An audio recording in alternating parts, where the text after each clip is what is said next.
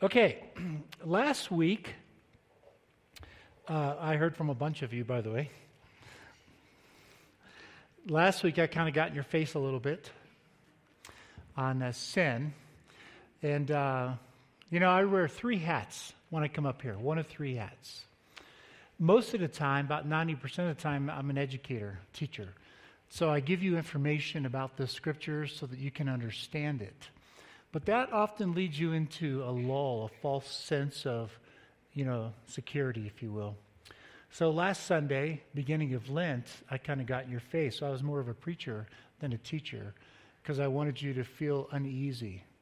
I really wanted you to wrestle with how serious sin is. It's not a game. It's simply not. And I've brought up several times, I brought it up last week, when Jesus said that you lust after a woman, you've already committed adultery, you get angry, you've already committed murder. Is that a joke? And then Paul adds on to it that neither adulterers or murderers will inherit the kingdom of God. Is that just editorial? Tease, if you will? No, I tried to get across that's how serious sin is. We should never, ever take it lightly. But the third hat that I get to wear from time to time when I pull out my stool is I get to be a pastor. So today I want to swing the pendulum to the other end from the destructiveness. We're still going to talk about that to what does that mean? What does it look like for us? So I titled this sermon, The Corruption of the Soul. A lot of theologians refer to it as the disintegration of the spirit, the coming apart of the spirit, if you will. We're going to talk about that and why that's important, but it's very important to understand this. You see, sin or corruption destroys what holds us together. It destroys what is good for us.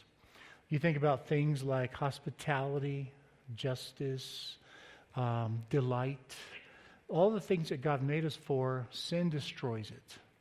It does. Sin is right here all the time. We see it all the time in our world out here. We're used to it there, but it's very prevalent right here as well. I remember maybe my second year here, walking up here and looking out, and by then I'd had many, many coffees with a lot of you. And I knew about your struggles with sin because you're very honest. By the way, thank you for the trust that you give me over coffee to talk about your struggles. But I remember walking up here, and I remember looking out, and it was the first time I felt like I had a backpack full of 100 pounds of rocks because I knew so much about you. And I stopped and I really started asking the question while I was here, why do you come to church? Why? I pondered that question long enough that people started going, we're paying you to give us a sermon. You know how it goes. And it was a real conundrum for me coming out of the academic world to sit here and to face my congregation and to know so much about your brokenness. It took me a while. I talked to the elders at that time. We wrestled that through, and I decided the reason that you come, most of you, is because you believe there's something better. It's called hope. You actually believe there's something better. Is what we're saying true or not? You see, hope for a Christian is our reality. It's not a possibility. It's not a probability. It's a reality. If anyone is in Christ, they are part of the new creation. The old is gone. The new is here. The problem is we're trying to learn how to live with that. Because we don't know what it's like not to have a sin nature. We don't know what it's like not to live in a fallen world. We don't know what that's like. And yet, Paul's very clear right now, if you're a Christian, you're seated at the right hand of God. This is an illusion, what we see. We live in two worlds. This is an illusion out here. Oh, I mean, the creation and all that's real, but the stresses that we feel, the pressures that we feel, are not really part of our world. They're really not. And so one of the things we have to talk about today is, where does it come from? Where does it come from? Once I crossed that threshold in my second year, then ever since that time, I have been compelled to deliver on that expectation. Elders and the staff feel the same. That we want you to come because we offer an authentic hope that's very genuine and very real. So the Lord started at that time. I finally gave up trying to convince him not to do it. Every Sunday, about 4 o'clock, somewhere between 2 and 4, he wakes me up. And I wake up thinking about you. Happens every Sunday. Can't stop it. Happened this morning. And I plead with God on your behalf. I pray for you. I was pleading with God for quite a while this morning that what I have to say would lure you, would draw you, invite you into a deeper relationship, an authentic relationship. We went last night, Nancy and I and our friends, we went to see the movie Jesus Revolution right over here at the theater. If you haven't seen it, I would encourage you to go. I cried the whole movie because that was my story. When they got to the scene of hippies doing drugs, I immediately remembered that. And it took me 3 years to come to Christ because it was too good to be true. And if it's too good to be true, then it's not real. And I was a skeptic. I was told by a counselor 12 years ago I'm the biggest skeptic he's ever met. And I was skeptical. It's too good to be true. And but I had a girlfriend who believed in Christ, and her father was very patient with me and walked that road and helped me to answer those questions. And that movie just brought back so many memories of the darkness, the coldness, the hostility, the hopelessness of drugs, and it was hard to watch it. For those of you that are my age or older, it's part of our history as a nation. For those of you that are younger, you get to learn something about what we did, how God intervened in our culture during the Vietnam War, things that you wouldn't have heard about. And so I sat there and watched that, and I remember the hopelessness and not sure what to do and wrestling with God. So I've joked with you about when I became a Christian, I only had 2 requirements. One of them is, you better be real. And that came after 3 years of, this is too good to be true. You better be real, or I'm going to be very angry. And I'm since then, 46 years later this year, am convinced that he is. For those of you that are wrestling with this, wrestling with Christ, it's just an invitation to listen. You know, the process of your faith becoming real is not fast. Not for me, it wasn't. It was a long, arduous road of really wrestling through drugs and all that to get there. And that movie last night just kind of unlocked a lot of those memories. So I'd encourage you to go see it if you haven't seen it. So I call this a corruption of the soul because sin begins to destroy relationships. Don't be deceived. The smallest white lie begins this process of polluting or corrupting the soul. And I'll tell you what I mean by that in just a minute. You have to decide what type of person you're going to be. I can't decide for anybody else but me. And it's a daily wrestling. One of the men that I look up to, one of my heroes, John Walvoord, president of Dallas Seminary for 50 years. I got a chance to hear one of his last chapels. The place was packed. Every overflow room was packed. And he was in his 90s. And the students had to help, the faculty had to help him walk up. It's a very short chapel. He had already influenced me to pray this way, but he sat down and he said, when I got up this morning and I sat on the side of the bed, and that was a feat at my age, he said, I prayed like I pray every day, which I do now, Lord, thank you for another day of life. Help me to bring honor to your name. And please let it be my last. He said, I see all of you students, and this is a dream of 75 years ago, and it's been realized. But my friends are with the Lord, and I'm lonely. So I told the elders, I pray that with the exception of the, and let it be my last part. Not quite ready for that. But every morning I get up, I pray that way. And on Sundays, I wake up a whole lot earlier and pray about you. You see, sin begins to divide. That's what it does. It divides. It divides relationships. It divides purposes, goals. It divides, it separates you from the Lord and with each other. It is a disintegration of the Spirit. It's a separation or a coming apart of the Spirit. We think we know what's best. We really do. And we don't. We don't know. All we know is a sin nature and a fallen world and a life filled with woundedness and brokenness. And every one of you have it. That's all we know. We think we know what's best, but we don't know. Which is why I'm such a serious student of these stories in here. Because these stories reflect thousands of years of a true God who cares about us, who demonstrates his tender mercies toward us all the time. You know, Judas's big mistake was not betraying Christ. That wasn't it. Peter did that too. His big mistake was ending life. Because Jesus goes on and chases Peter down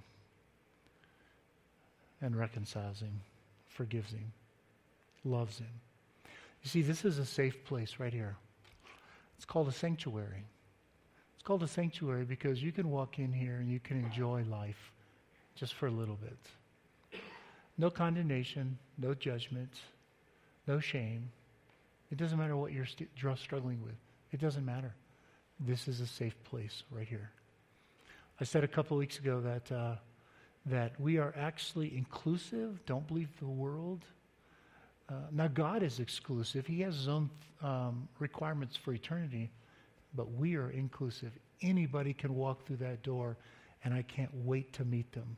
Many of you are used to that. Some of you visitors today experience that. I walk around during worship, don't I? Christmas Eve, sometimes I'm walking around all the places saying hello to everybody, and a couple times I even forget that we're starting. Just enjoying loving people. This is an inclusive sanctuary. People can come and find rest. You know, Rob and I, we spend a lot of time as pastors thinking through the experience, the culture that we're trying to build. You know, when you walk in these doors, we don't know much about you this week. Some of you we do because we talk to you, but we don't know if you just found out you have cancer. I told you guys know about Jerry DeZena. He asked me if I could go to coffee one day, and we cried for a half hour before he told me what was going on. He just found out he got the bad news, very aggressive cancer. I don't know that if you've figured that out. I don't know if your marriage is struggling. I don't know if you just got a promotion at work, a raise. I don't know if you just had a healthy grandchild or a child, you just lost a baby. I don't know those things. And so what we think of is when you walk in here, this is going to be a safe place. Safe. And our goal is to soften your heart so that what we have to say is meaningful and significant. So that when you walk out of here, you're at rest. Shalom. Love, joy. What's the third one? Peace. Shalom. That's what God created us for. We were created for a certain experience in life.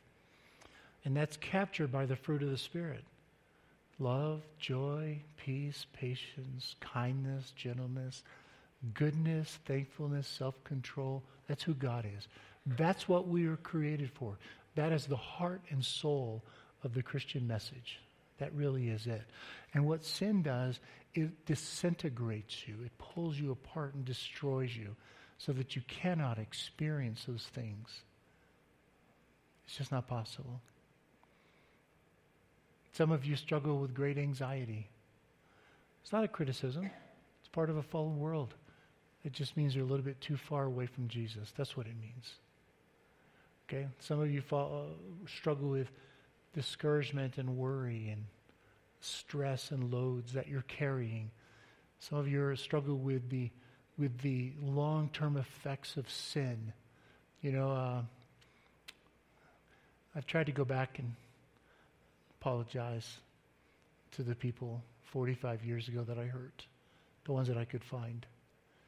And you know what? 45 years later, they still cry. I just found a friend from 45 years ago yesterday. And we've already been texting, and I have already apologized to him. And so the effects of sin go on and on and on. And we don't recognize how destructive it is. Because you know why? It's fun. Let's be honest. If it wasn't fun, we wouldn't do it. Okay? Sin by definition is exciting, it's fun. But what does the scripture say? Sweet in the mouth, sour in the stomach. It doesn't take very long before the sin becomes unbearable, weighty. It loads you down. It creates so much anxiety and stress. So when I come here every morning on Sunday morning, I just love looking in your eyes and doing my very best to help you wrestle with truth so that you can make sense of it. So we think we know what's best, but we really don't. We really don't. This is why this space is so important. This is why your elders, staff, pastors are so important, because we've devoted a portion of our lives to helping you understand what is right, what is good, you know? And having sat across the coffee table for many of you and hearing things like, I'm sleeping with another woman, will you help me? I'm looking at pornography, I'm so tired. Will you help me? I think that's the most common thing I've heard in 10 years. After the thousands of coffees, I'm tired. I'm tired. Would you help me? You see, that's what sin does. It robs you of joy and therefore life. And so we start reaching, as Ecclesiastes says, chasing after the wind, looking for something to satisfy the woundedness, the tiredness, and the exhaustion, and we can't find it. How many times have I heard, I don't even know. I'm tired, will you help me?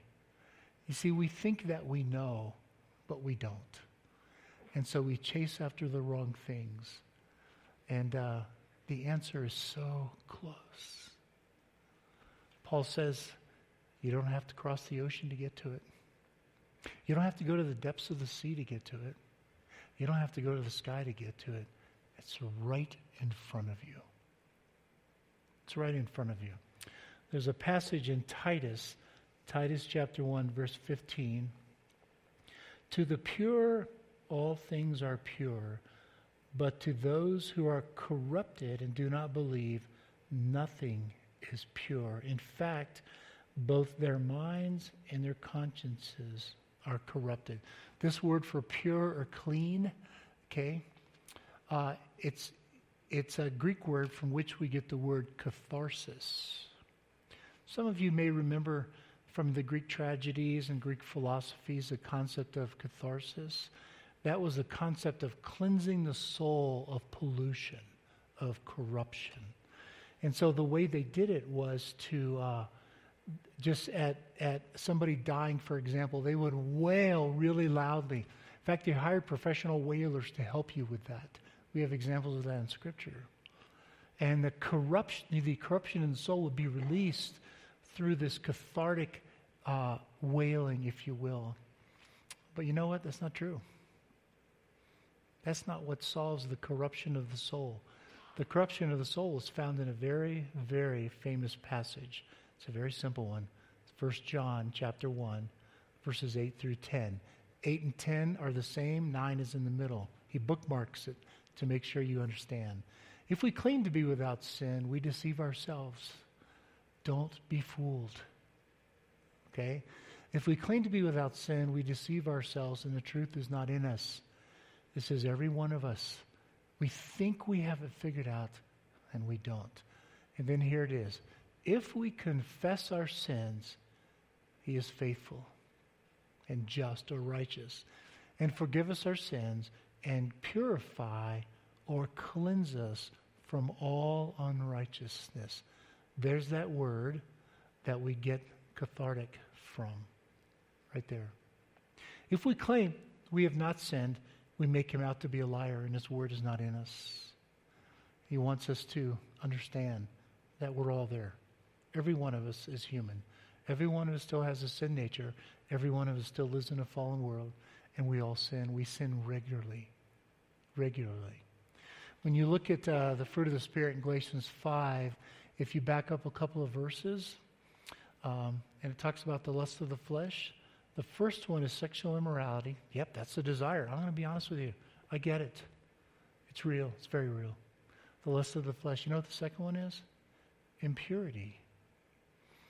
In Greek, they do the same thing that we do in English. When they have a word and they want to create the opposite, they put an A in front of it.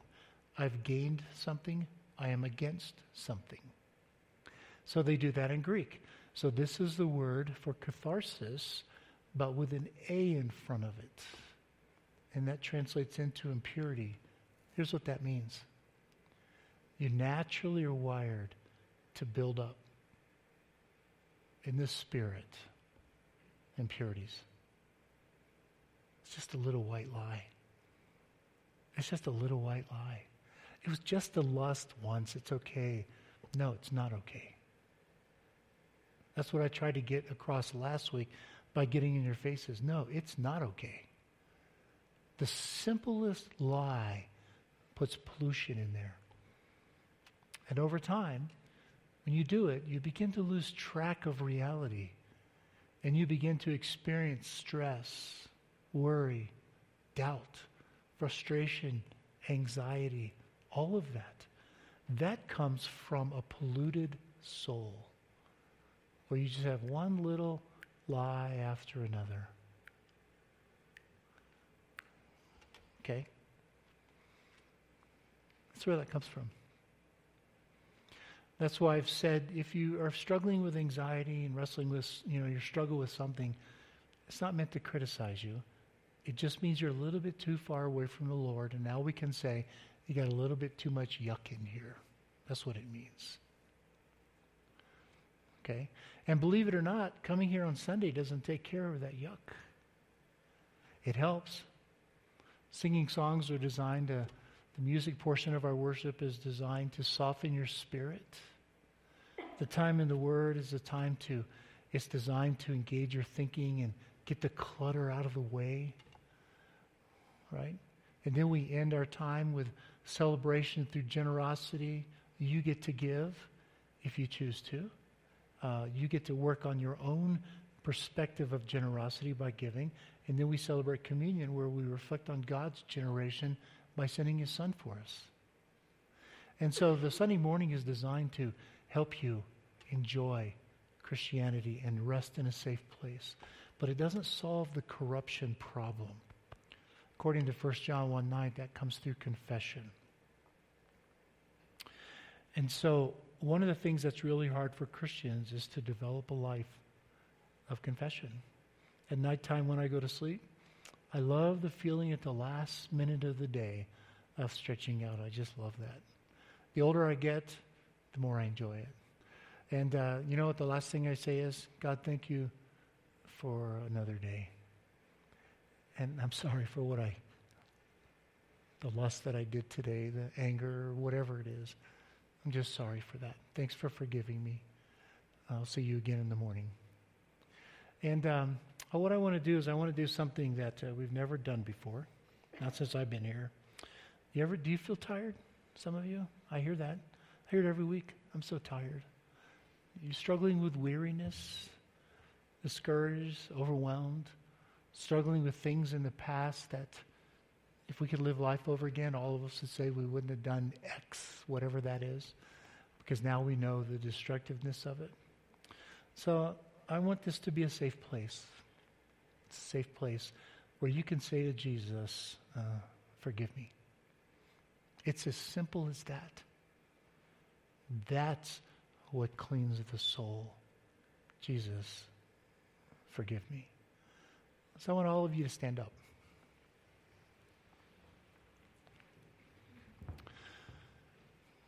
Okay, I'm going to ask you to close your eyes in a minute, but first, what I want you to do is just put your hands like this, a posture of receiving grace, because that's what the cross is all about. The cross is about grace.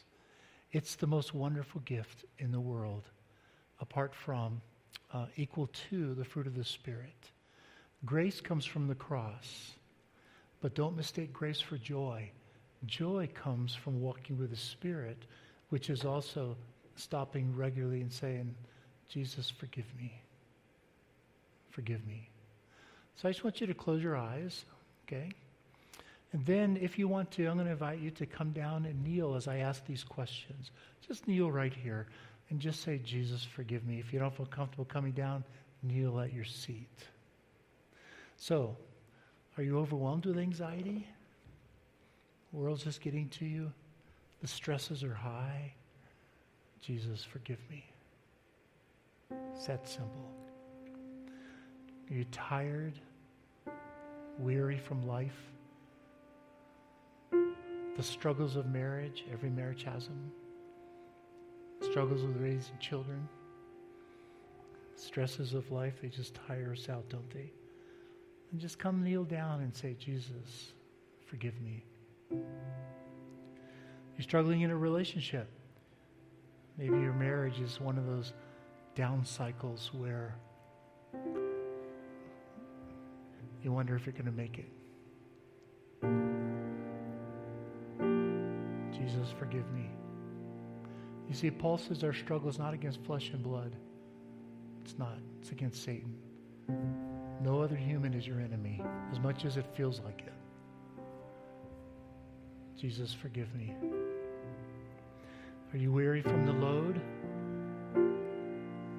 When I saw the movie last night and I saw the drug scene, I just remember the unbearable load.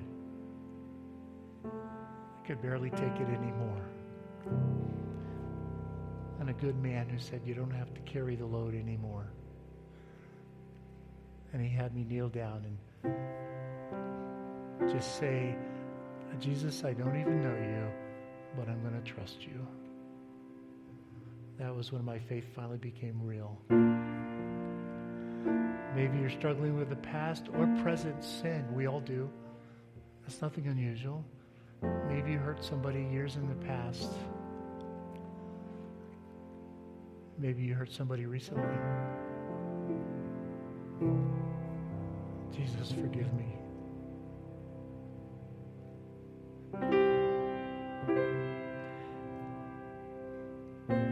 Maybe your health is failing. It's going to happen to us all. Paul said, my body is growing weaker every day while my mind is being renewed. Maybe you just got the word that you have something physical going on. Cancer. Some kind of sickness. I get it. I've been there. Jesus, forgive me for doubting you.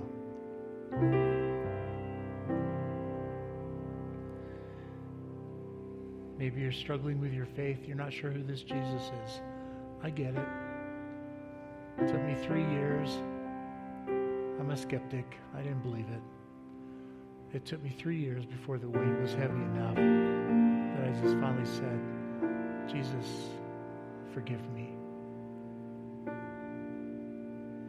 I don't know what the cares are in your world, but what I do know is that they're beyond your ability to carry. That's what I do know. Like I started, it's an honor that you trust me and others to tell us the truth, because you don't have to carry it alone. This is a safe place. I don't care what you're struggling with. I just love it that you're here. Jesus, forgive me. It's really that simple. Father, thank you for sending us your Son. Thank you for being mysterious to us, so it requires faith. Thank you for lifting the load, because your yoke is easy and your burden is light. Father, forgive us for trying to carry it ourselves and for feeling the weight and not turning to you. Forgive us for that, Lord. We're grateful. In your Son's name, our high priest, Jesus, we say thank you. Amen.